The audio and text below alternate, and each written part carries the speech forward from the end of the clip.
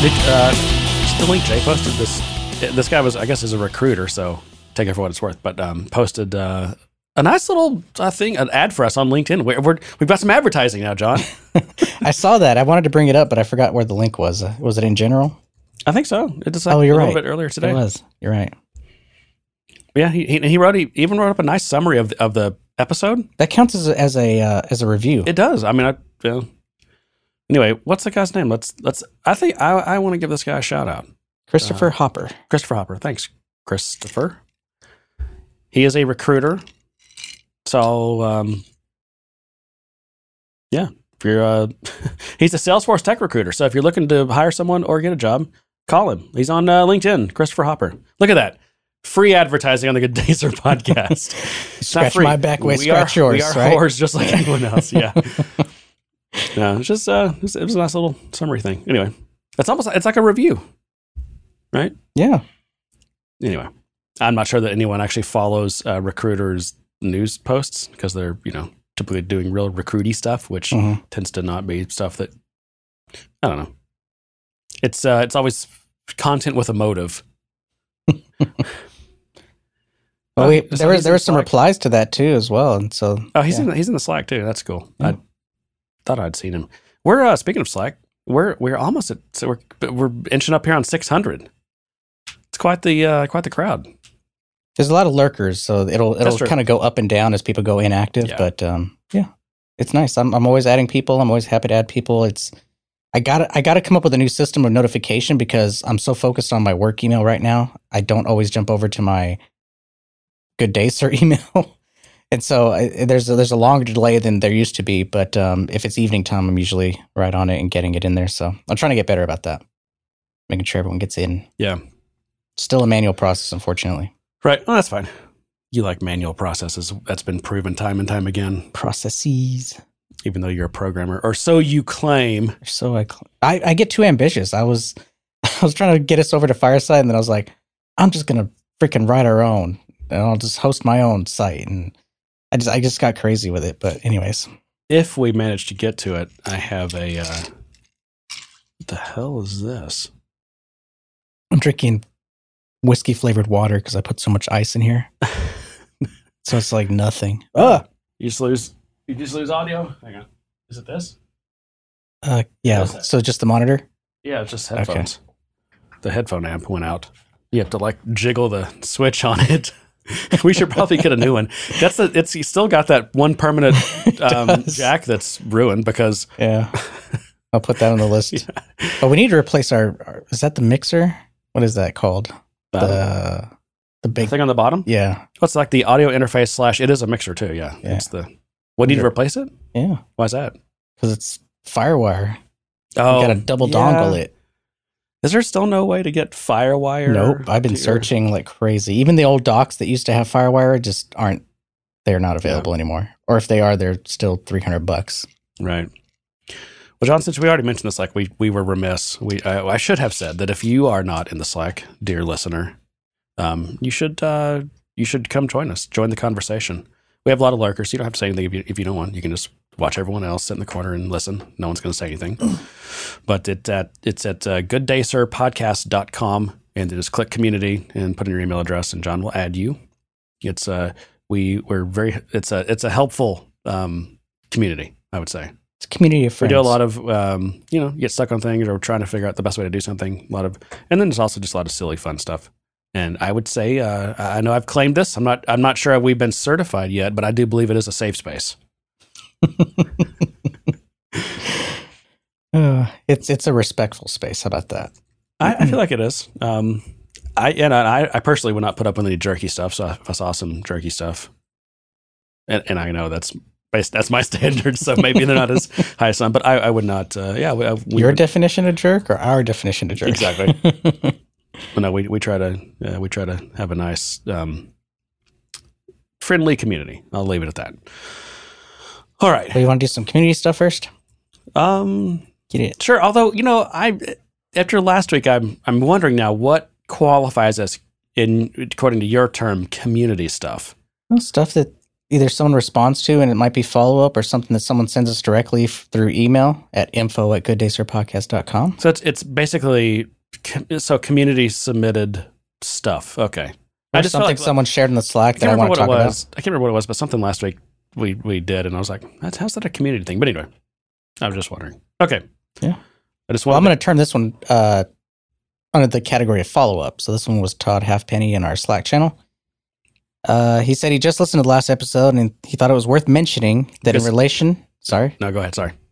That in relation to PHP being in the top desirable language listing, so we talked about that survey that... Is it really desirable? No way. It was up. I think we talked about a little bit how it was up, and it was in like the top 10, surprisingly, as we were trying to guess what languages there were. And he mentioned that WordPress is based on PHP, and it's one of the more popular. I mean, it's running most websites, most partner consulting sites. You can find WordPress tags in.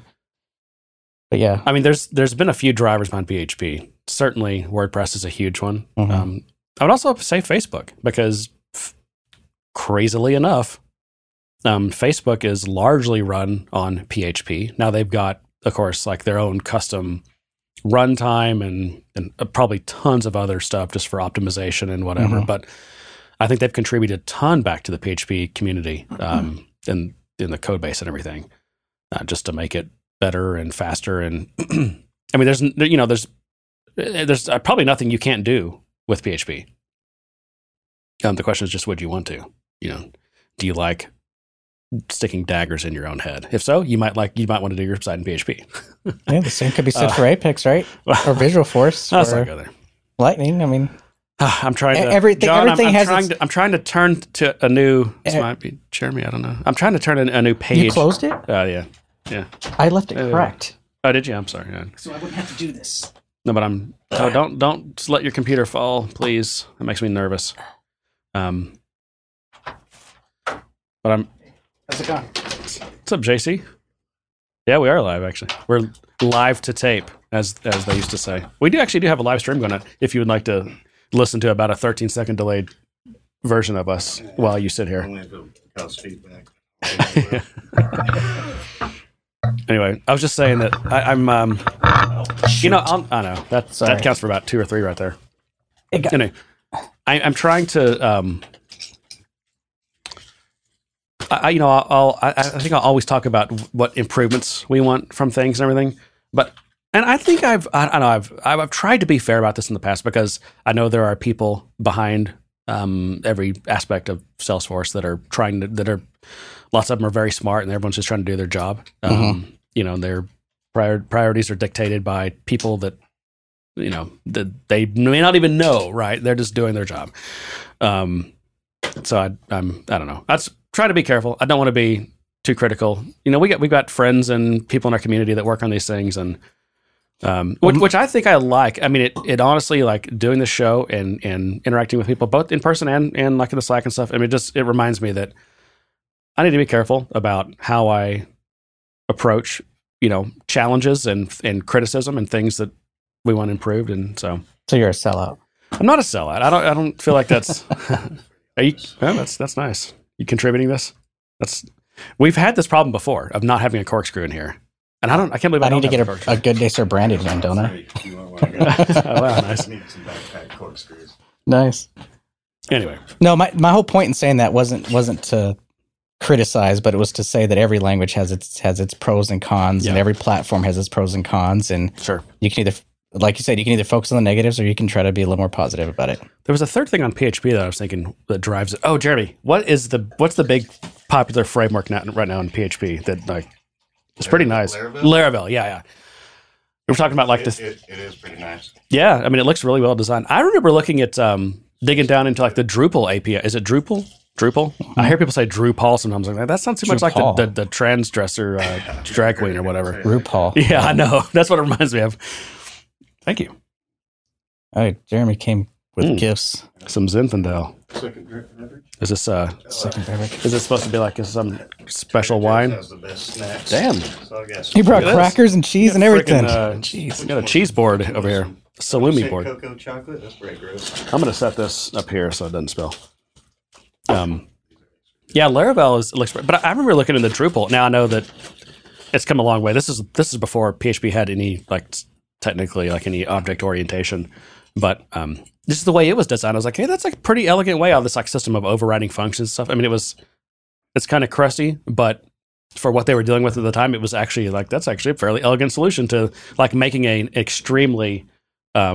You already spill, or what are you doing? What are you shaking your head for? Because I set my glass directly on my headphone cable and I started tugging on it and I almost spilled everything and I'm bumping everything. Yeah. Jeez. I know, you're just failing left and right. Anyway. Because I need to redesign this place so it's more conducive for my recording. You can do that. That's what this place is for. We just got to come up here one weekend and we got to fix this freaking place. And we got to fix our third mic problem. So we have mics. We even have another set of headphones. We have a headphone amp with a 4-way distribution, but we don't have a freaking stand. And unless we whip out one of our portable mics and he can hold it. Yeah, I mean, well, it's too late now. I want to get this. I want to get a show in the can and go out and do some drinking and some eating. Start out. No, this all stays in anyway. Plus, it's live, so Laravel is. I mean, I just hear people saying this a really, really nice it's like an application framework, right? It's really nice to write RESTful APIs. Yeah. It's super okay. Easy. Nice for REST APIs. I'll repeat that since I'm sure you couldn't hear it. Anyway, all right. Where were we, John? I feel like we need to pop this stack a couple of notches. No, we're ready to pop it. Well, what was that? So let's go to. I mean, it was just about WordPress being such a big part of the web, and it's based on PHP, and it lends to the fact that PHP is going to continue to be popular as these larger companies are utilizing it. So. Well, I thought you said you were bringing the Zen. This is a cab? Or is it a Zen cab? Oh, Zen and cab. This is nice. I only saw the Zen part. Yeah. I also got Control Group. Oh, some $2 chuck. $2 chuck. Huh? I like that. I don't know. I think the jury's already made their decision on that one. All right. Next topic. Let's talk about the Salesforce Tower Tours. So this was sent to us by Stephen with no E. So Salesforce is offering tours of their Salesforce Tower in San Francisco, and guess what? It's all sold out.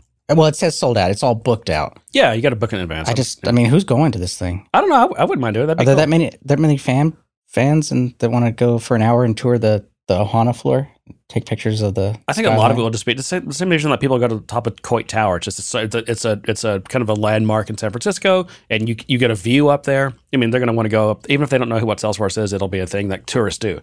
Oh yeah, go to the top of the Salesforce Tower, and you can go to the tip and hang out in the tip, and you can look around San Francisco from up there. It's the tallest thing in San Francisco, so of course, it's the tallest. It's not the words you're using; it's the way you're using. Oh, I've been told that before.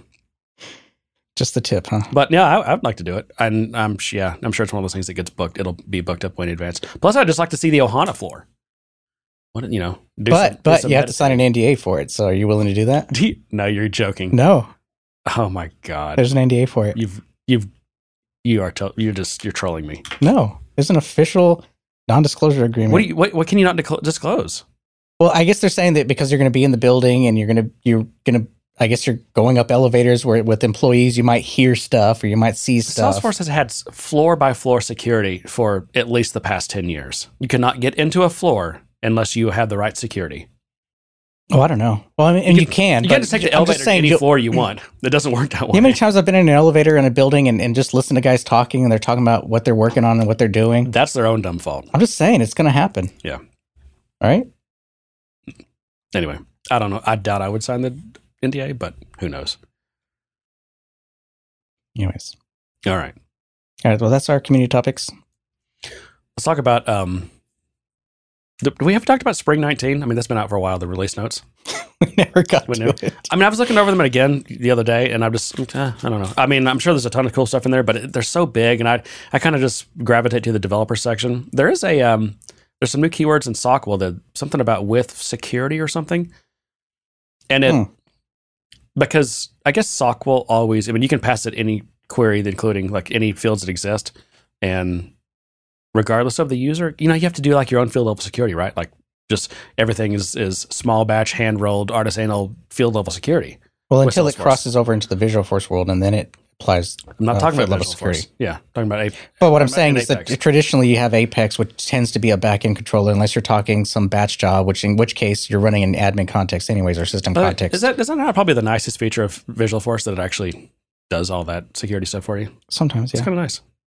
Anyway, but no, this is, forget Visual Force. In Apex, if you say with security, it will validate. It'll go through every field that you list in your query, and if the user doesn't have access to that field, and this is Ask John. There's a quiz here. What do you think it does if you try to query a field that the user doesn't have access to? Throws an error. Throws an error. Yep. Say it throws an error. Yep. And I thought, well, it'd be nice if it just didn't return that field in the results, I guess. But then maybe you've got code against that field and you would expect it to be there and it's not there. So maybe it does something to do. I mean, if you're explicitly defining with security, then you'd want it to throw an exception to say you've asked for something that this user does not have access to. Yeah. So kind of cool, I guess. Although I still feel like, I mean, that's almost like a backstop. Like if you're rolling all your own field level security, and then you want the system to do whatever it can enforce. If you screw something up, then you would use that, because it's going to throw an exception if you forget to filter out a field or something. Well, the flip side of it is we used to rely on Visual Force to handle a lot of that. So we would query stuff and toss a bunch of stuff on the screen, and Salesforce would handle whether or not they had access to that field, and it would show, read only or edit or nothing. Talking about Visual Force? Yeah. Yeah, it still does that. But now we're contending with Lightning, and so we have a layer there. And so we're basically able to return all the data, even stuff that the user doesn't have access to, and render it, because there's no connection between security model and Lightning rendering. Yeah. But anyway, I just noticed that Spring 19 is like rolling out now, or within the next. No, it's going to roll out this weekend. This weekend? Yeah. For everyone, or? Yeah. Well, I think it's usually across 2 weekends, right? Usually. It might be 2 weekends, but I think pretty much everyone. So prepare yourselves, folks. Yeah. Hope you've done your testing. Do you? I mean, I have some bugs. Yeah, you got some bugs? I got some bugs. I got some bugs. All right. So, we talked about this. I was redoing an integration based on, now that we have queuables, I'm like, hey, I can actually improve this quite a bit, which was actually somewhat of a fun task. Some chaining queuables. Between the fact that I've got Illuminated Cloud, which makes things tolerable, and it's in an org where, for whatever reason, it runs fast. Saves and compiles and deployments are all pretty fast. So it's actually, redoing that integration was actually like, oh, this is kind of a fun task, because I'd already done it, and so how like the first time you do something, you're learning so much about the problem you're solving, and so like your brain's working hard to try to figure all this stuff out. But if you're rebuilding something, it's like you've kind of already forged those pathways in your brain, and it's so much easier. Like, I mean, I normally can't listen to music when I code because it's too mentally distracting. But like this was like, put some music on, and I'm just like, refactoring or whatever, redoing this. It's kind of fun.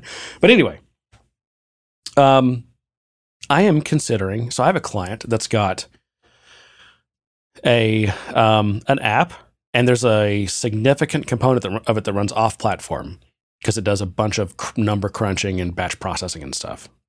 And it's been that way for, I think, over 5 years. They've had this. And I would like to look at the possibility of bringing that back on platform, that functionality. I don't even have the documentation or even know what the rationale was for it being off platform, other than like, you can't do this with Salesforce.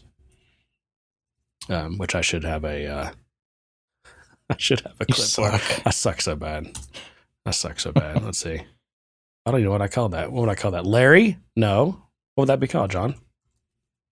It was Larry that said it. Can't? You can't. Can't. Here we go. You can't do this with Salesforce. Oh, I'm so quick on the draw. I'm the top podcaster, John.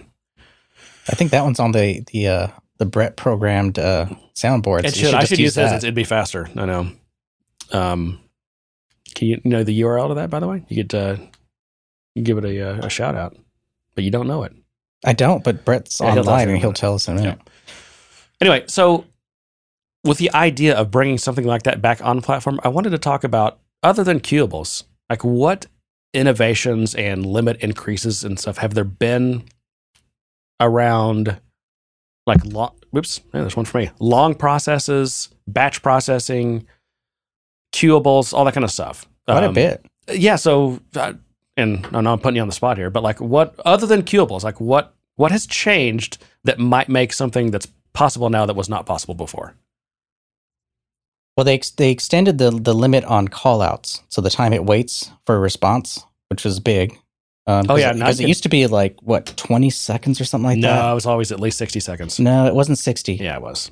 I don't think so. It was no. When it first came out, it was really short. Someone in the Slack tell us. I guarantee it was never less than 60 seconds. I'm telling you, it was really short, and I remember having to say we need it longer. And then it went up to 60, and now it's up to 120, I think, or something like that. 120 for a call out. Yeah. Which is much better. Because we're interacting with services that we don't control. I mean, it's fine if you can control a service and you can say, yes, the response time is this, meaning I'm going to take your request, queue it up, and then process it. But we're working with a lot of legacy systems that basically would do everything within that transaction. So it would take a while to respond. Yeah. And so it's 120 for any individual call out. But there's a cumulative limit of how long you can have a transaction open or running. It's not even you can't have a transaction open. I want to be clear about this. You cannot have a transaction open. So if you've already done some DML and then you do a call out, your transaction is effectively closed already. And so the other option is you haven't done any DML yet and you do a call out, which means you don't even have a transaction. An actual database transaction is not even started yet. Because Salesforce is not going to hold open a transaction for 120 seconds. Because you get that thing where people are like, everyone get out of Salesforce. We're locked up here. Do you remember any of these companies we worked at where like they'd be using, what's that, Mass 90 or whatever these, or ACPAC or whatever these stupid warehouse management programs. And like someone would, like two people would get deadlocked trying to open up some inventory record, and everyone would have to get out of the system. Btrieve. Yeah, Btrieve. See, we talked about Btrieve last week. Oh yeah, you went through some of that Btrieve hell with me, didn't you? Yeah, we talked about that last week. Macola was the CRM. Macola, that's right, Macola. Yeah. Oh God. Oh yeah, Macola. I mean, God, that gives me such PTSD to think about some of that crap we had to deal with. Do you remember trying to get that like the ODBC driver to work for that? Oh my God, that was just what a mess. Anyway. Yeah, so you can have transactions open, but you can do one call after another. Each individual call can only be 120 seconds, but you can do multiple, and they can add up to like I think it's 10 seconds. No, yeah. I'm sorry, I think it's like 10 minutes or I don't know, 1,000 seconds. Yeah, no, that's fine, but in general, you can't. I don't know what the right word is. It's not transaction, whatever it is. But if you have code running and the system is pending and waiting for that code to respond, or for something to respond. There's a limit. I think it's like 25 that can be in that queue waiting for a response before it stops letting other transactions happen or other things queue up. And this brings up a question. I want to solve this terminology once and for all. And maybe we can invoke Chris Peterson here. Maybe he'll respond if he's listening at some point. But what I want a word for, and I know that we only have limited actual database transaction control. I mean, you can roll back, right? And you can set save points, but you can't like force a commit and then start a new transaction. We don't have that level of control. Right. But what's the word for so I know, we have the database trend. We know there's a database transaction happening in there somewhere. But outside of that, so like for example, as soon as as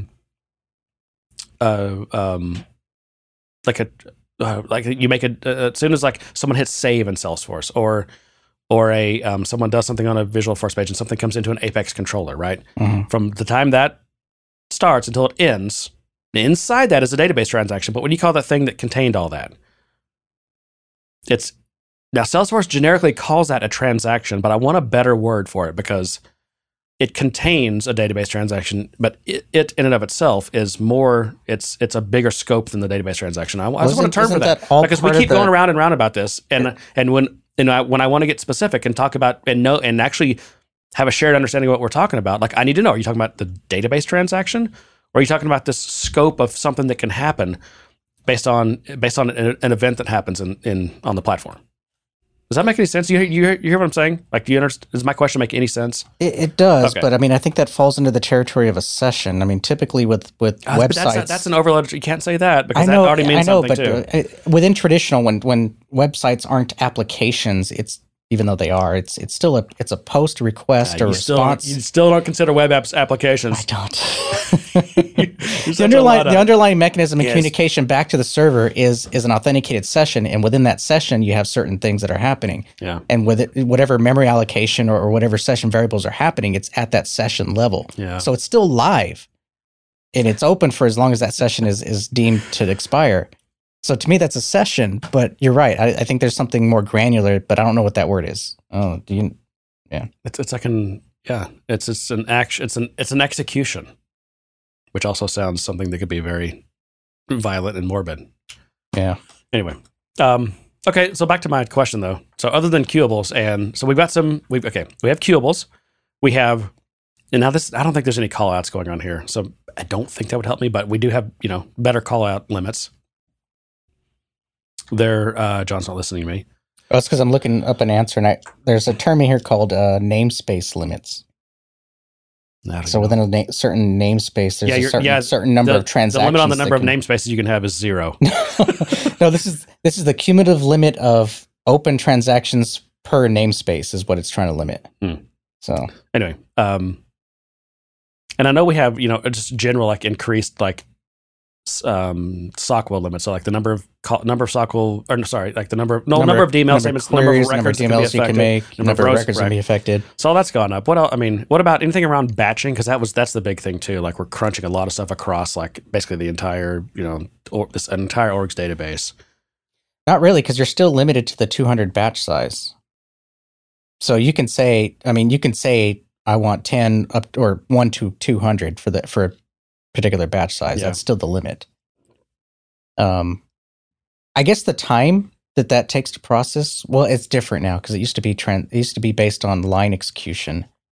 Now it's based on CPU time, so you get a little bonus there. Yep. So that's an increased limit, I guess, so to speak. Yeah. Anyway, Queuables gave you the ability to chain in a more conducive way versus the batch reschedule another job to chain something, which was horrible. Yeah, and on futures, you couldn't start a new future from a future, right? Yeah, you can't do that from a future, and you can't do that from a batch job, but you can trigger a queuable from a queuable. Yeah, I bet you can start you can fire up a queuable from almost anywhere. I still restrict it. So in my code, in the code I write, I do have a limiter that, whenever I implement my limiters on triggers to make sure it only executes once, I do add in queuables into that. It's so dangerous to do that, though. It is, but it's also dangerous not to do it. I'd rather it not do it and fail so that my data doesn't get corrupted. And I know you have to really get down to specific use cases to know which decision is the best one. But in general, people, because I think people do, they'll use one of these trigger frameworks kind of blindly, especially maybe less experienced people. And they'll be like, "Oh yeah, just limit it to 1, or if it's more than 3 times, just don't run the trigger. Don't run the trigger." I'm like, "Oh, I don't think you know what the consequence of that can be." Yeah, and I've run into those consequences where I've gotten a little too aggressive about restricting that, and it would fail because even though it ran, it identified the validation for whether or not it could actually work on that record happened in that later execution. Yeah. And so it marked it as processed, even though it wasn't ready. It couldn't process it. And so when it tried to run again in a state where it could process it, it never executed. Yeah. So I've learned where to use it and where not to. I mean, I'm still going to make a few mistakes here and there, but yeah, it's a slippery slope. I mean, it's essentially analogous to like a recursive code. Like recursive code has to have an exit condition where it says, okay, we've worked through our entire queue, or we've hit the end of this algorithm or whatever, and that's the exit condition where it stops recursively calling itself, right? And the stack starts unwinding. But you can't just arbitrarily we've recursed on ourselves 100 times now. Let's just stop. No, you're not done. Like your algorithm or your data set or whatever you're working on is now in an invalid status, and you have a bug here for sure. Yeah, there's not too many times where I write a recursive method where I don't pass in a counter for that reason. I don't think I've ever written a recursive method where I didn't pass in a counter, because that's just dangerous in my opinion. You also have to be really careful. I think it's just really the same for the same reason, but whether you have a framework or you just implement it yourself, like disabling triggers. Because I've learned not to do that. It's really dangerous. Yeah. I mean, and people should think really hard before you disable a trigger in production. And which is really why you can't actually disable a trigger in production. Salesforce doesn't let you. Right. It's a deactivate. And the reason is because you built and can know Salesforce has always made you have at least 75% code coverage, right? So presumably you've got tests covering all your code, and it's passed its tests with all triggers enabled. If you just disable some trigger, you're probably going to have tests that fail. What does failing tests mean? Well, I don't know. Do you have triggers that handle like financial transactions or anything that's important? Is your data important to you? If so, if you just randomly start taking out triggers, Chuck Norris style, then I've never. Then you're going to have unexpected results, and you're going to probably end up with invalid data. So you got to be really careful on that. And that much is true, but it wasn't the unit testing aspect of it that prevented me from doing it. It was the dependencies that existed on it. So I might have a trigger that on an account it defaults a bunch of stuff, and I have another piece of code maybe on an opportunity, but it relies on the information that was generated by that trigger on the account later down the road. And when that gets disabled, now my opportunity doesn't have the information that it needs. So I've learned, not so much from my testing perspective, but from just a dependency perspective, that I can never anticipate what is going to need that data and when. And when I create that contract, for lack of a better word, that says when an account gets created, it's going to have this data within it. If I disable the trigger that's providing that data, I've broken the contract. Yeah, right. And it can, I mean, if you don't really think through it, it's, you're gonna, it's not gonna go well for you. I'll just leave it at that. All right. So I guess that's it. I mean, I guess there's not really, other than Cubable. I mean, that's kind of the main thing that's new. It's gonna be interesting though, because it's gonna be a pretty involved task to do the analysis to figure out whether this can be brought back onto the platform. But if it can, it'll save this client a ton of money, because there's actually a lot of AWS stuff involved in this, and a lot of engineering effort that can all just essentially be eliminated. So you're enlisting the spend money to save money tactic. Yeah, I mean, it would just be a huge win if they could. But I had a coupon. It was $10 less. Yeah, well, I am a consultant. That's what I do. All right. What else do you have, John, for tonight? Well, I had a interest. Well, I don't know how interesting this is, but I kind of got bit by a known thing in Salesforce when it comes to Lightning, and that is that the way it treats action buttons, the way it treats certain things in Lightning, I'm not really a fan of, because it doesn't treat it like it would a native feature. It treats Lightning buttons. What are you talking about? So Salesforce as a platform, the way it treats customizations in Lightning is far worse than it used to be. In Classic, it would at least, you can, if you did your work right, you could at least make it look native. You can at least make it look like it was part of the system. It wasn't a custom feature. If you overrode a button, it would redirect to another page just like everything else. In Lightning, when you override a button, it redirects to another page versus doing a pop-up. If you create an action button, instead of getting a pop-up and your buttons are able to be added to the bottom footer section, it's not. There's a default section, and your buttons show up as content of the modal dialog. So there's a lot of just things in Salesforce where if you write something custom and you put it on the page using their tools, it doesn't treat it like native. It very much feels like something that you customized, which has always been frustrating. And in this particular case, on cases and work orders, so work orders being a field service Lightning object, it treats buttons differently. So if you create a button and you put it on the page and it's got an interface to it like a flow, it doesn't create a button at the top. It injects it into the to the chatter feed as a tab. So it just makes the assumption that because you have a button that's to a flow that has a screen, it's going to show up on this tabbed interface in chatter. Maybe you want it to be a button, but you can't unless you turn off chatter completely or you turn off the feed tracking. What kind of buttons are these?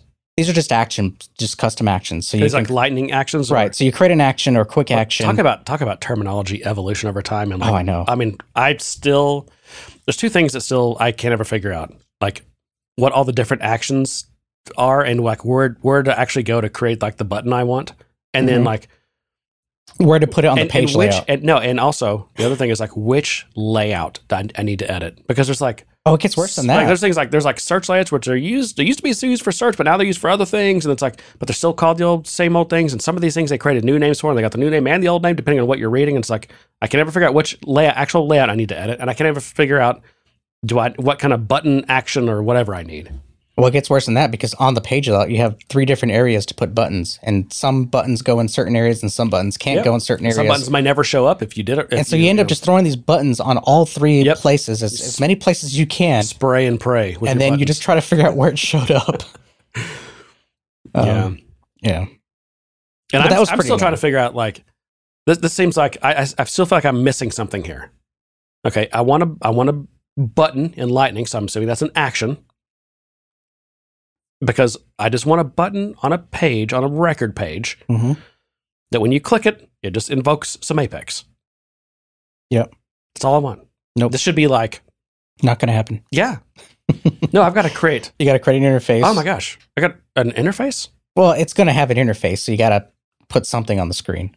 So, I mean, the route I went down was creating a Lightning component. Yep. Which is going to show up in the toolbar, because the button what can an action do? I mean, it basically has to. I mean, it can start a Visualforce page. It can start up a component, a Lightning component, right? But it can't just be like, oh, you want to call this Apex method? Sure, call this Apex method, or like put an Apex expression in here and we'll execute that expression when they. That's what I want. I want to execute this Apex expression when they click this button. Nope, I got to create. A Lightning component with that has markup and implements certain interfaces and has a controller and a helper. And where does it show up? It shows up in a little toolbar window, which is a pain in the ass. I haven't gotten that far yet, actually. So well, it's gonna show up in a little toolbar window that's gonna show up in the bottom, which is much smaller than, say, a modal dialog, which is what you would expect it to show up if you had an interface, but it doesn't. It shows up in that, which is frustrating. And in Lightning, I've also come to realize over time it's quite modal heavy. I mean, it's. I'm surprised they made the decision of anytime you're going to edit. We're going to take user input. You create a new record. You're editing your record. That's all in a pop-up dialog. I think that was to kind of reduce the amount of navigation to and from, and reduce the wait time between screens. But it's also a reason why they don't have I think anyway. I mean, a mobile responsive interface. They have to have a whole separate. Don't try to use this in a mobile app or in a mobile interface. You use our mobile app. And I don't know. I mean, what happens if you log into Salesforce through the browser on your phone? Do you get I've never tried it actually. Does Lightning work well? I'm sure it does, but I haven't. You tried think so? It. Does it even work? Does it work on mobile? I have actually no idea. Most of the native stuff seem to be mobile responsive. So what do you think when I'm let's say I'm looking at an account. I've logged in on my mobile phone through the browser, and I'm looking at an account, and I click edit. You think I'm going to get a pop-up dialog on top of the account detail screen? No, it'll probably open a new screen. So it'll work completely differently. Yeah. So the same UI though, is what you're saying. Because I've logged in to the web site. So Salesforce and the API and the Lightning API does not call a modal, and it does not call it a dialog. It calls it an overlay. And so when you create those, you're executing this overlay. So I'm assuming the terminology allows it to be flexible between desktop overlay versus a mobile overlay, which ends up being another slide out screen. Yeah. I don't know. Anyway. But yeah, that's just one of the frustrations where you have one object or two objects, just two objects that treat things differently. No other place does it do this. If you create a button for a flow on an account, it will open up a new dialog, even if you have chatter enabled. But for some reason, for these objects, they decided. When we say new button, I want to use the right terminology because I don't know what that means. You mean a Lightning action? A quick action. If you want to be okay, this is what it's a quick action in the interface. It's called a quick. Tell me the difference between a quick action and a Lightning action. I think are those the same thing? Those are the same thing. The distinction is global action and quick action, I believe. Yeah. Okay. And I understand that distinction, like the global action versus like a record action, or an action that can be put on a home, a custom object tab or whatever. Right. Those types of things. Yeah. Boy, this terminology. It's Salesforce is very loosey goosey. I just don't see the reason why they can't treat some of these things as if they're native. if or at least give us the option to say, I'm creating an action and I want it to display as a modal or as a dialogue, or as an overlay. We'll use that terminology. Or I want it to display in the toolbar window, or I want it to display in an entirely new page. I don't see why they can't give us that distinction. You're making it sound like, because this is what I guess one of my problems with the whole Visualforce paradigm. This is not going to go well. It's not going to compare well. You got like a nice Zen cab blend versus a $2 chuck. You think everyone knows what $2 chuck is? They increased it to $2.99. I know. It's a different price in every state. Really? Sometimes it's $2. About half the time, it's like in New York, it's like $6. Yeah. Well, I'll tell you, I didn't eat lunch, so this is hitting me pretty hard. So I'm not going to care what that one tastes like. Yeah, you won't be able to taste by that anyway. Yeah. I was like, yeah. Never waste quality beverage on a drunk person. Yeah. They can't taste it. Yeah. Oh, I was saying, like in the Visualforce days, Visualforce was always treated like, it was always very obvious that you were going away from Salesforce. Like you couldn't.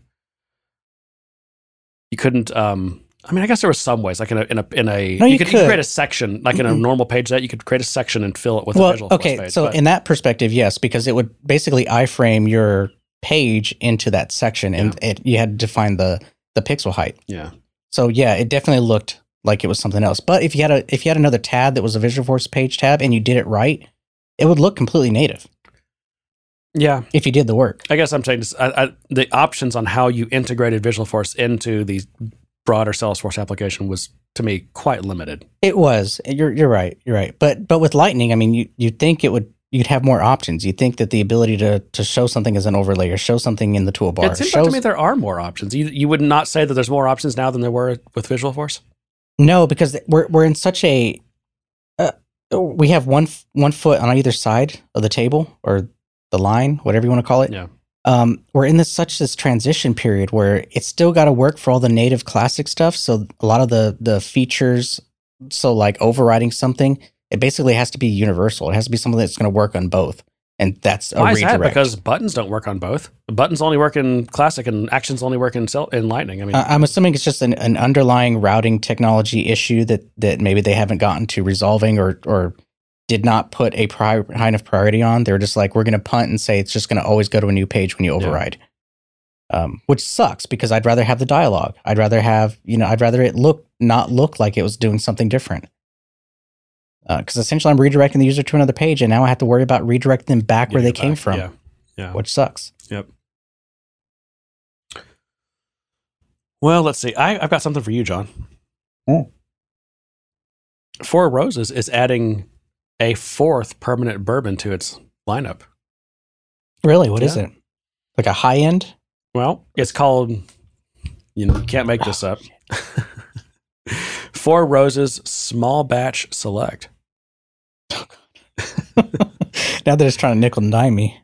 I'm not sure. I don't know if it'll be that expensive.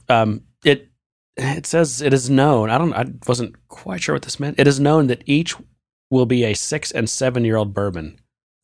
So I don't know if it's a blend of 6 and 7 year bourbons, but anyway, somewhere between 6 and 7 year. And this is an Ask John. It will be a non-chill filtered bourbon. John, what is chill filtering? I have no idea. I know in beer, and I think in wine too, there's definitely something like called chill haze, and that's when you have proteins of a certain length that are still in suspension. When it gets cold, they actually kind of group together, or they may even form a chemical bond, and enough that it creates it actually starts blocking light, so you get a haze. But as soon as it warms up to like 50 degrees or higher, it's completely transparent again. They kind of let go of each other.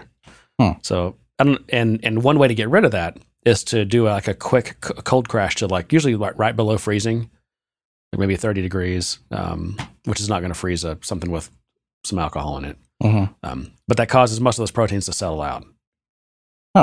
So maybe that's what they're saying is this is not did not go through that process. So maybe it's hazy whiskey. Oh, that's what it is. Hazy bourbon. They're jumping on the haze bandwagon. The hazy IPAs. What are we going to do? We got to have a hazy bourbon here. The kids want the haze. They took one step out of the process to make it cheaper on themselves, and they're selling it at a premium, I bet. I'm sure. I mean, it's business, right? this is not going to be cheap. It's Four Roses. That's my favorite whiskey, so I enjoy it. Yeah. They used to have this I guess this one-time specialty blend that they only do like every once a decade apparently, and I happened to have a bottle and I drank it like crazy, not realizing it was so rare. You probably drank it half drunk anyway, so you didn't even taste it. No, that back then I was making my ice, my clear spherical ice. Your artisanal ice. That was before I got into cracking my own ice, clear ice, and then because I was just make the spheres, but then I got into cracking ice and all that stuff. Okay. So you can get the right size and shape of shards that you want. No, it's just you got to get the right melt. That's the key with a cocktail. I was trying to offset the alcoholism with being a connoisseur. No. Well, let me read you the tasting notes for this one, and you can decide whether you want to go out and buy a bottle. It offers raspberries, clove, and nutmeg. As it hits the palate, it opens into flavors of apricot, ripe berries, vanilla, and light oak. The finish lingers with notes of spearmint and a touch of cinnamon. Sounds gross. It kind of does. That's too many flavors. Yeah. Give me like three flavors. Too many non-complimentary 15 flavors? No, it's not going to work. Yeah. I don't want like spearmint and herbs and also fruit and oak and vanilla. That's a disaster. Dr. Pepper of whiskey. I know. It's like, yeah. Dr. Pepper of whiskey. Hey, maybe it goes good with Dr. Pepper. Yeah, mix it. That's going to be a potential title candidate. It's only like $12. How much is it? Did they say what they're going to sell it for? No, it didn't say. I don't even know when it's going to be out. Hey, did you see this this ad campaign? It's made the news that Microsoft's running because it's weird. They're awkwardly criticizing a current major product. It's Office 2019. So Microsoft is running an ad knocking Office. A campaign. Like it's many because they're trying to get people to Office 365. Yes. Yeah. And offers, if I can say it. Right. Oh, hold on. No, don't do that to that thing. You can have that. Okay. I can kill this one. Good. We need him here for every show so he can just top us off every time. But anyway, the campaign is in each of these different ads, they take two identical twins and they give them an office task to do. And see productivity task. Yeah, so let's see. I'd see if I can display. Can you hear that? Mm-hmm. Let's see if that's even. Yeah. Anyway, you ready to lose? Yeah, we'll find out. So they're sitting these guys down, and one of them's got Office 365, the other one's got Office 2019, and they have to All right. Okay, it says to fill in state capitals. Capitals. Yeah. So the guy with all 50 states. 365 just types in capitals and it magically gives them all of them, right? He did all 50? I've only done Alabama. Yeah, so Excel, I guess, data types, pulls and stuff, which, by the way, Google's done this forever. Yeah, all done. But you all done with what? I'm literally on the first one, so... Anyway, you get the point. But the weird thing is, not only are they awkwardly... Where'd they get their music from? I might want to use that for our next montage. I think you've used that one before, actually. But what's ridiculous is there's no reason, and I looked at two or three of these. Each of them has a different set of twins. There's no reason that Office 2019 shouldn't be able to do this. Like, it's almost as if people that use Office 2019 don't have internet access, so we can't... when you type in something in a cell, you can't hit a web service real quick to do your machine learning and to figure out what they're trying to do and populate a list of stuff for them. Like, of course that's possible. I'm surprised Office or Excel doesn't already do that. Anyway, it's just weird. It's a weird ad campaign. And also, like, what does that do to the morale of that Office 2019 team? They're all working on 365. That's actually a somewhat serious question. They're working on 365. Well, no, but the product is Office 2019. People still have to work on that. That's good. They went from being C programmers to being JavaScript programmers. You're not going to answer my question. That's fine. They got laid off. I wanted to ask you. There's some podcasting stuff in the news, and I wanted what was it? The Xbox. What was their visual technology? Oculus. I don't know. No, I don't know. No one knows what you're talking about. People use for like their media center. No, the stuff that recognized their movements and stuff. I forgot what that was called. Kinect. Yep. Yeah. That was it. It was racist. That's why they had to get rid of it. Yeah. Everything's racist. Okay, so there's some podcast news, which is not all that exciting, but there's something in here I wanted to ask you about. So the news is that Spotify is apparently they've gone full force on podcasts. So Spotify, it's the music streaming service, been really successful. In fact, I just read that they are actually now profitable for the first time. They're like, they're going to have like 100 million subscribers by the end of March. They're already at like 90 million. So, but much like YouTube, they're profitable off the backs of their... I mean, we've talked about Spotify. I guess I'm profitable off the back. Oh, was it Stitcher? Was it Stitcher we were talking about where they injected the ads? That's Stitcher. Yeah, okay. Maybe not Spotify. I don't know what Spotify does. I don't think it's near that intrusive. Okay. In fact, we should make sure we're on Spotify because I've heard more and more podcasts talking about how, it's easy to just get on Spotify or whatever. We should be on there. Because they have a lot of users, so you can't not be there. But they bought Gimlet, which you're familiar with Gimlet? Yeah, you're not really a podcast guy. So Gimlet is probably one of the biggest podcast networks, what they used to be I wouldn't even call Gimlet a network. I think it was, I can't remember even who started them now, but they've got, they did a huge investment in like all these studios. They have like 30 or 40 shows, and they're kind of like NPR style shows or whatever. So boring. I don't know what has Gimlet had. So Gimlet Media, they've had, I don't know. I listened to like one season of one of their shows. I mean, they're, reasonably produced or whatever. I don't know that they'll ever make money. I'm not sure their model works at all. But so they bought Gimlet. That was huge. I think they don't know the numbers, but they're estimating it's somewhere around like 350 million for Gimlet, which is congratulations to Gimlet, because I never would have thought they would have been successful. I mean, I'm sure they were not making money. There's no way. But they bought Anchor as well. And this is where the Ask John comes in. Tell me what you know about Anchor, John. And you should know about this because this is right up your alley, and this is this is very germane to your project you've got right now of getting us on some platform that doesn't require you doing 1,000 manual steps every time we finish recording. Do you know about Anchor? I don't. Because it reminds me of what's the one you're looking at? Fireside.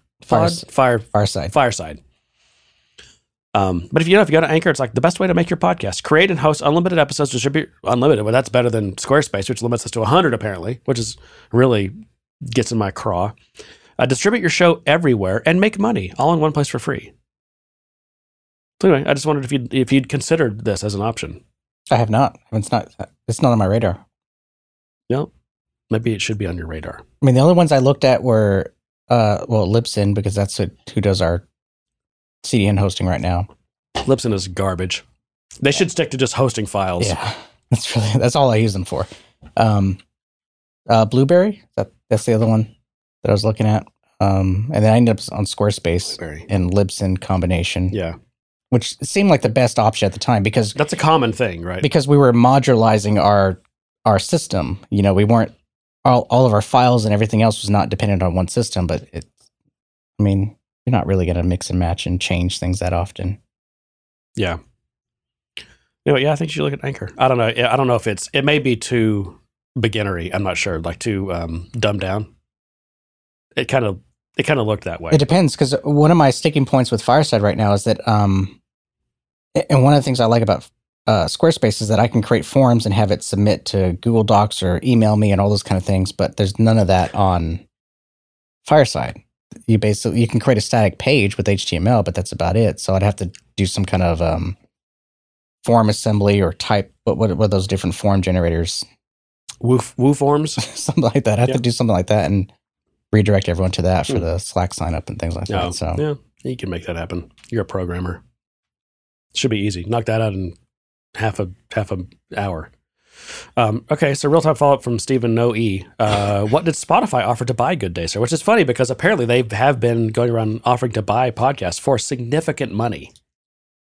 Oh, if you have a big one, we'll spread the word so that we can get bought. So we are not on their radar. I can promise you. Well, first of all, we're not. I don't think we're in Spotify. Maybe we are. Someone should check and see.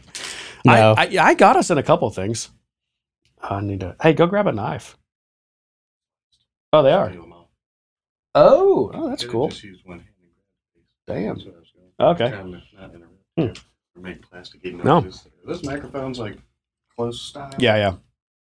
Or what do they call it? They're dynamic mics. So yeah, as soon as you back off, it really. No, not really. No, they just hear you mumbling.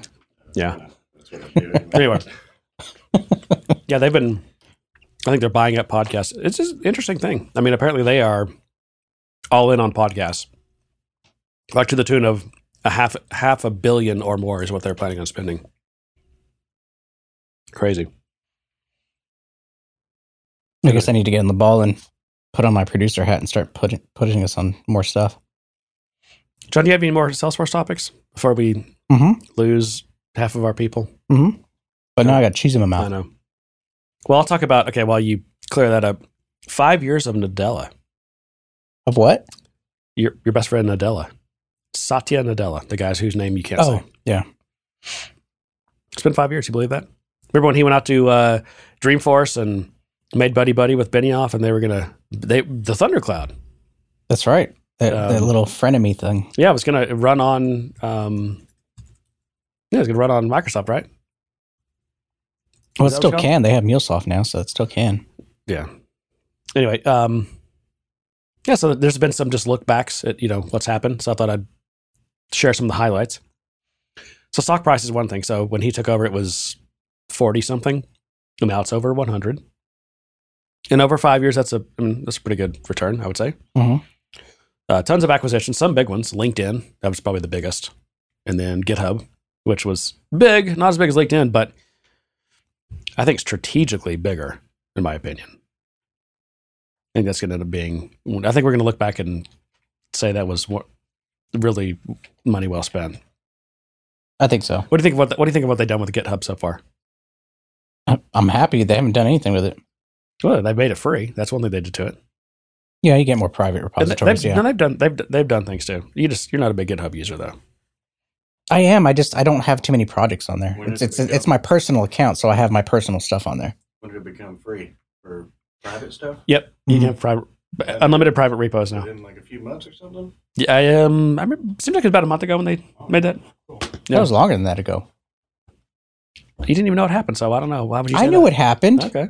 Well, I don't know. I don't know when it was. I'm guessing a month, but I could be wrong. And then let me pop open this thing. This is interesting. Top 5 prunings. What? Prunings, like stuff he cut. Oh, okay. All right. Number 1, Windows Phone. That was a good one to cut. Yep, sure was. Number 2, the Microsoft Band, which I thought, he cut their band? But that's not a musical band. It's It was their smartwatch competitor. I guess so. Yeah. Number 3, Groove Music. You remember Groove?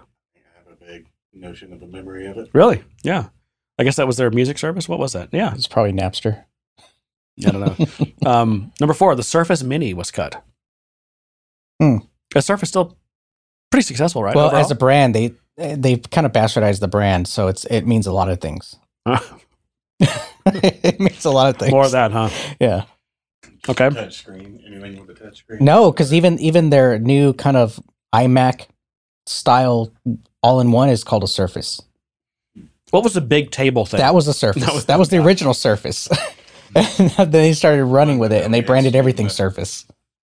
Yeah, it was crazy. Yeah. And then 5, Cortana hardware. Really? Yeah, I don't know how this They said that is too crowded already? I mean, Alexa doesn't really do anything for me. It just sits there and it's annoying. People are going to disagree with you on that. Really?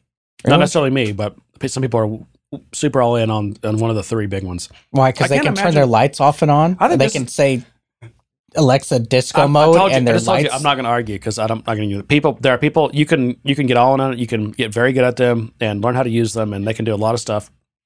I don't want to debate the merits of how useful they are. I'm just saying that you've got Google, Apple, and Amazon that are in that game. And it surprises me, honestly, that Microsoft would give up on that. Because if anyone else, I mean, Microsoft could make that work. And to know that you've got Apple in a bunch of people's homes, or Google or Amazon, and Microsoft's just like, we're not going to play that game. I don't know. That's tough. It's either it's such a 1%er problem because not everyone's going to be able to afford that, and B, the technology isn't there yet. It's still very much noun verb technology. It has to have known commands, known things to execute on. It's just not there yet. Yeah, but it's all getting better. All right. It is, but it's not better enough. Oh, okay. You got Cabra Albino. Top 5 hits. But they're all the same. During the Nadella era. All right. Number 1, Rise of the Cloud. I actually saw the updated numbers the other day on the big clouds. Mm-hmm. 2 surprises me. Number 1, that Microsoft or Azure is as big as it is compared to Amazon. It looked, just based on eyeballing the chart, that Azure's like a third of the size of AWS, and I thought it was like a tenth at best. Oh no, it's huge. Yeah, I mean, I knew it's big. It's still a far second, but they're much closer than what I thought they were. Well, it's got an advantage because a lot of companies that are Microsoft shops, so to speak, it's an easier transition to say, we've got some Azure licenses, we can move our Active Directory there, we can do all this kind of stuff and just move it there. Oh yeah. And the barrier to entry is just so much simpler than AWS. Because the AWS for a Microsoft shop seems like this outlier. We got to go evaluate it. We got to go do this. But it's Microsoft. Just plug it in. There's some of that, yeah. There are probably more companies that implicitly trust Microsoft than Amazon. Oh. What was I going to say? Oh, the other thing that surprised me about those numbers though was that, who do you think number 3 was? So you have AWS at the top, then Azure. Number 3 is obviously Google.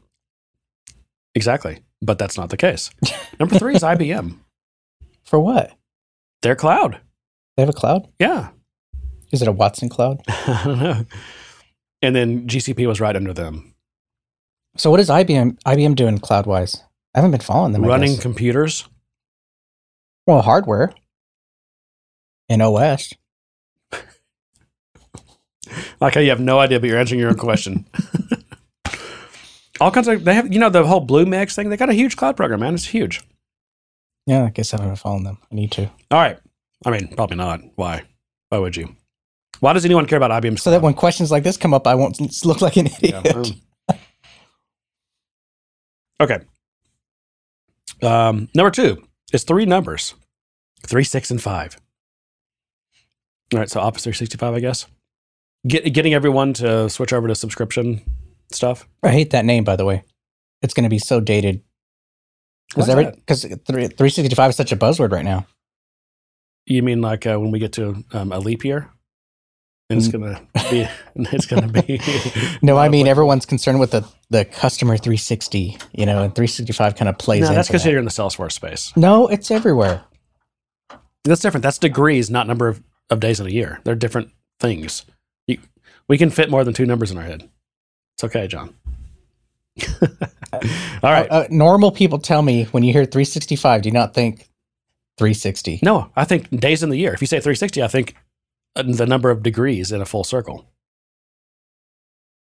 They're doing 100. They're doing 110. They're taking 360 and going 110%. All right. There you go. Above and beyond. So Brett makes a really good point, because I've got customers who had real heartburn when I told them I want to use AWS for their infrastructure, and it's because either they compete with Amazon in some way, or in this case, their customers actually compete with Amazon. And so I got a lot of flack. No, it's fine. It's still really very relevant. But I've gotten flack from clients who, for somehow or another, they got a problem with Amazon, a business conflict, a conflict of interest of some kind. Who was it? I mean, all these. Because they're retail? Like, for example, like Walmart. I mean, they're not going to use AWS. No. And tons of these retail, right? I mean, which are huge operations. Target, for example. I mean, Target is actually a leader in enterprise, like cloud software and I guess really the software. I mean, they're kind of like, they're a huge contributor to like the open source stuff, a lot of like Kubernetes type, Docker type stuff. And yeah, I'm sure they're not running on AWS. All right. So it's good we have options though, Yeah. So we talked about acquisitions, right? Mm-hmm. Did we? Yeah, I guess we did. I mean, we did, but that was earlier. But anyway, so number 3, acquisitions. What do they list here? LinkedIn, but just open source. GitHub. Yeah, so number 4. Open source. Number 4 is you open said source. that? You didn't know that? I was. Literally what number 4 is open source.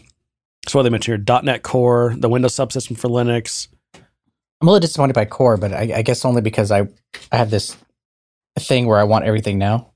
You know, when you think Core, you think, oh, everything's going to be enabled cross-platform. But is VS Code open source? It's based on. So VS Code is based on Atom, which is open source. I think VS Code's open source. It might be. I don't know. It might be. And number 5, share price, which we already talked about.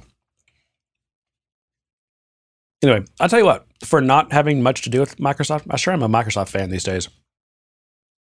You know, I'm amazed. I mean, ask me 10 years ago, especially when I switched over to a Mac. I mean, I was not a Microsoft fan at all. Oh, you never gave up Microsoft. No, it's something you always quit. kept her on the side. I kept a VM. It was always on the side. Yeah, you couldn't get rid of that last VM. I couldn't. Well, I'm a .NET. Quit you. I'm a .NET C# programmer, so I couldn't quit it. It was my. It's me. You're gonna pry your C# code from your cold dead hands. Yeah, I can't do Java. I just cannot rationalize Java for the life of me. Really? It's so simple. I can read it and I can troubleshoot it. I cannot start from scratch and write a Java project. I just can't. Well, you've never actually tried with any earnest whatsoever. No, because it's too easy to write C#. Yeah, well, that's fine. No, that's nothing wrong with that. I mean, anyway, well, I don't know. I've got some other stuff. What else you got, John? I wanted to get into a discussion on IDEs because I had some interesting things happen recently. Okay. It reminds me, I saw a headline today. I think it was on InfoWorld, which, by the way, God, what a sad publication these days. Anyway, you got a problem? No. They had the title was the top 6 Java IDEs. My first thought was, well, I know what the top 1 is. IntelliJ. And no one cares about any of the others. So what's the point of this? What are the others? See, Eclipse. Okay. Yeah. NetBeans. Yeah. Does Oracle still maintain I guess Oracle, it would be NetBeans, but they used to have their own separate IDE, but Oracle owns NetBeans now. So I don't know. I don't even know. I couldn't even name any others. Who made Visual J? Because that's the one that turned me off of Java. Visual J? Oh, that was Microsoft's, right? Wasn't that IBM?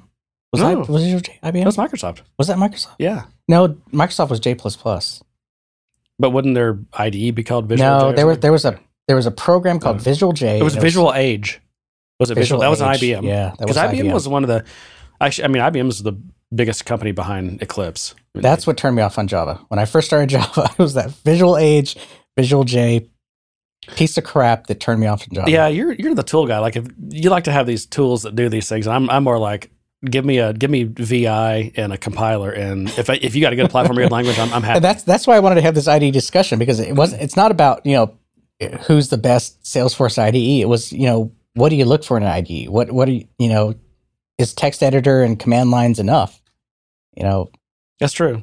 Well, it's not enough for me. I mean, I say that somewhat jokingly. I mean, like, even with Salesforce development, I mean, I really love that Illuminated Cloud gives me the things in IntelliJ that IntelliJ's Java program does. Their Java plugin or whatever functionality does. I mean, it's the same keyboard shortcuts. It plugs into the same, model or what. I don't know. So for you, you're getting the Java experience with Apex. I don't know the Java experience. I'm getting an IDE experience, whether it's Java, C#, whatever. Like a good, when you've worked in a good IDE with it, especially with a static language. Yeah, you get the autocomplete, you get the refactoring tools. Navigating around stuff, navigating by symbols, by just whatever, stepping forward, stepping back, all that kind of stuff. And I'll tell you, like with what I've been doing in the past few months, basically working on existing, brownfield code bases. I mean, and just learning. Like you start with a giant code base, and you're like, oh my god, where do I even start? And having those kind of tools to just navigate through stuff, even just huge. A formatter, just to kind of, even if you don't commit the format, if you just reformat to your preferred style. Well, that's true. You can at least have a chance at reading it. The stuff I'm reading, you would think that people didn't know that line breaks were an option. It's like, who in the hell is okay with scrolling horizontally like 10 screens wide? Like, it's called a return button. Are you an if and for bracket person, or do you exclude the brackets? No, Oh, you should never exclude brackets. I've run into so much code where they've excluded the brackets, and it's show them that most recent. Was it the SSL bug? What was the SSL bug? I can't remember the name of it. It wasn't Heartbleed. I think it was before that. But that was it was like an if statement. Yeah. That didn't have a bracket. And so when they originally wrote it, it was if something, and then there was one line under it. And then later they came in, probably months, years later, to add some functionality, and they start adding lines under that last line. Well, those are always going to get executed, right? And it's just you're setting yourself up for future bugs. It's just it's a programming hygiene thing. This is the kind of stuff I try to I can try to teach clients about because I see this stuff all the time, and I try to explain like why this is. You may not be on fire right now, but someone has left you stacks of kindling all throughout your code base that are pre-soaked with lighter fluid and just waiting for a spark to come along. That's the situation you're in. Yeah. Where do y'all put your brackets? I put my brackets on the same line because I'm not an animal. I have it lined up. The opening bracket is on the same line because I'm not an animal. Agreed. Thankfully, I don't want to have that argument. And I don't even want to get into tabs versus spaces because spaces. I've had a People like tabs. Some people like tabs. I can't explain that. Well, okay. I'll tell you a story. Once upon a time, I was a tab fan, and that was because I could change what a tab meant. I could say it was 2 characters or 4 characters, or whatever characters I wanted. But that would allow me to kind of reduce the amount of tab space so I could get more on my screen. But over time, I realized spaces are just superior.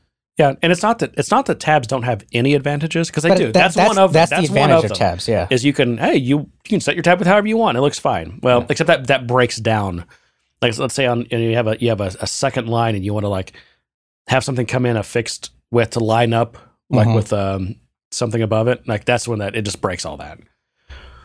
Tab space is just.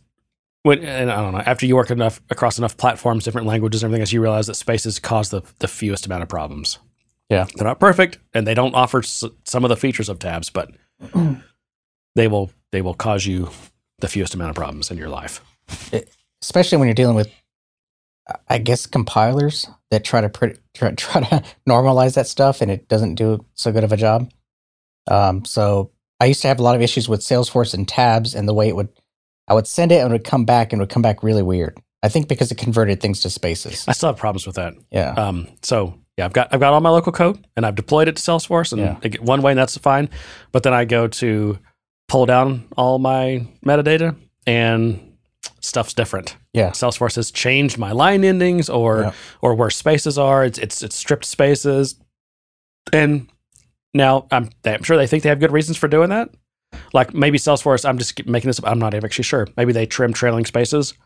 Well, they probably optimize, which is the smart thing to do because it's a pre-compiler, right? You shouldn't check. Let me finish my sentence. No, you shouldn't check code in with trailing spaces, right? It's not good. I get that, and I'm sure someone smart at Salesforce thought we should trim their spaces for them. That'd be a nice thing to do because no one likes trailing spaces. Agreed, except for there's something worse than that, which is when I pull my code back down and I do a git status or a git diff, and I see that the only thing that changed is all this stuff has changed. Now, granted, maybe overall. Salesforce's opinion on formatting is better than mine, but what's worse than that is when you've changed all my files. Yeah, and now there's no true diff. There's not. I mean, you can do a diff -w or -b that ignores white space in subtly different ways, but yeah, which I have to do all the time. Anyway, all right. Well, anyway, so there's more to that topic than just what do you prefer and what do you like. Recently, I don't even know what you're talking. You said IDEs. Are you just talking about IDEs in general, or Salesforce IDEs, or Salesforce plugins to IDEs that enable Salesforce functionality? What are we talking about here? Well, it's an overarching topic. It's all of them. Well, what is the topic? What is the question? So I have a list of questions. One of them we've already talked about, which is what do you look for in IDE? The other one is so do you answer that? What do you look for? Yeah, what do you look for in IDE? I don't think we answered that, do we? I mean, the problem is IDs do so much. I cannot boil that down into. I mean, versus a text editor, because I mean, essentially all you really need to program is a text editor and a compiler, and there you go, you're done. So I mean, IDs just have there's more functionality, and they they know more about what you're doing than a text editor. Text editor doesn't really know what you're doing. Right.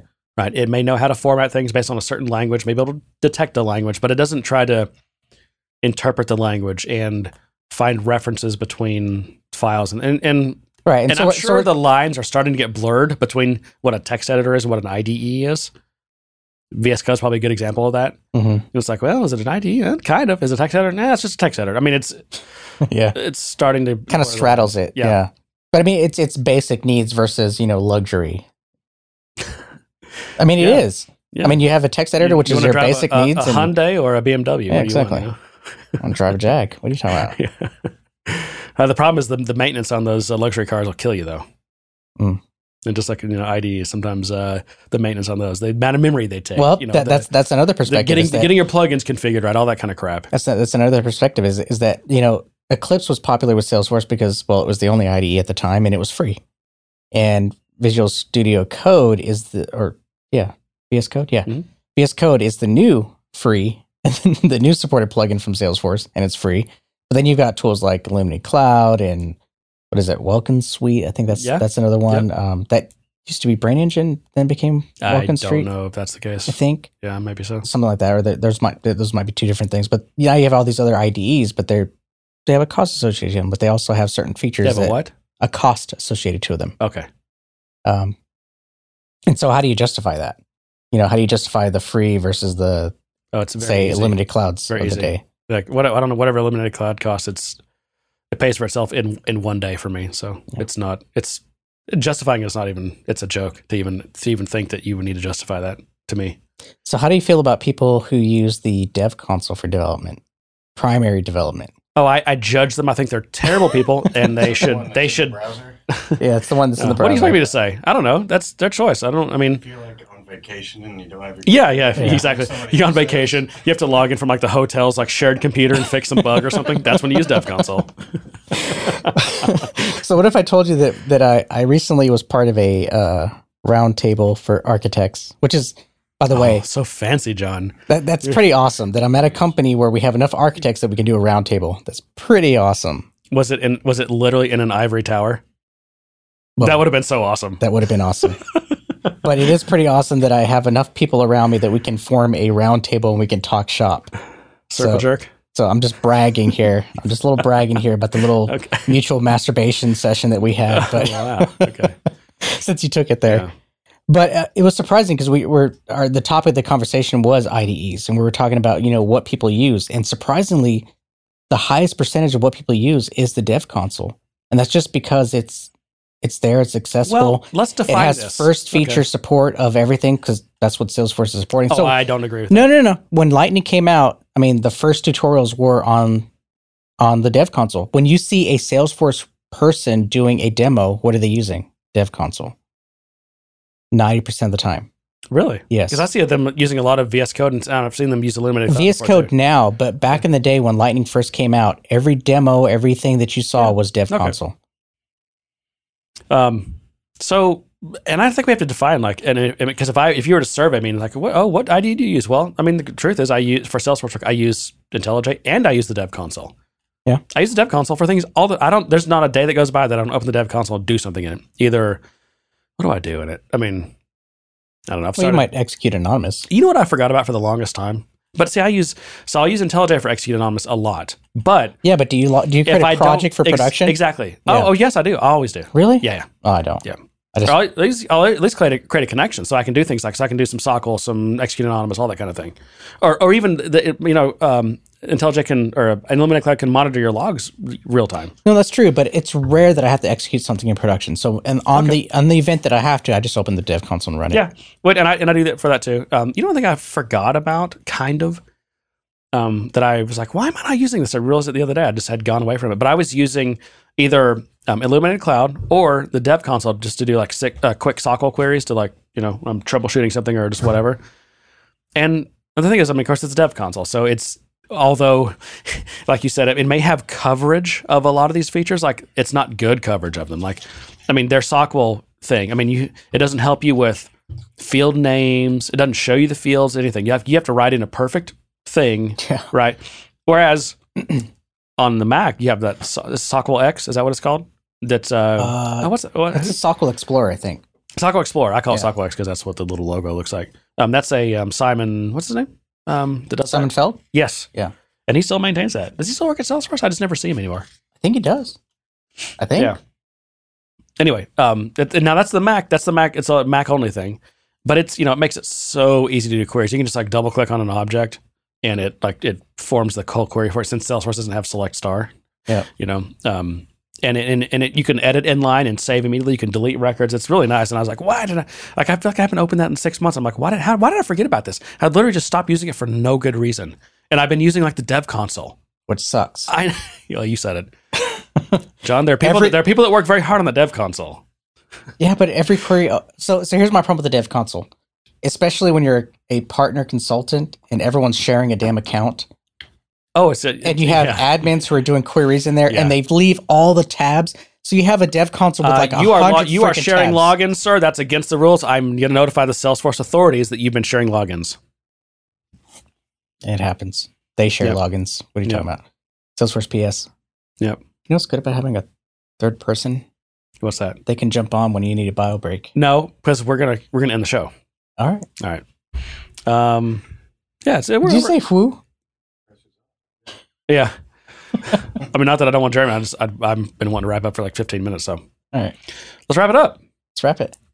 Well, thanks for our silent special guest, Mr. JC. I don't know if he wants his name mentioned. We'll just leave it at JC. You can figure out whether that's the second coming of Jesus Christ or whatever. I already put it in Slack. You already put it in Slack? I put his name. Oh, that's fine. Okay. He's been on the show before. No, he hasn't. I've tried to get him on before, but we had him as a third person on the show before. We have not. He's never been on. I've tried, but he's never done it. Anyway.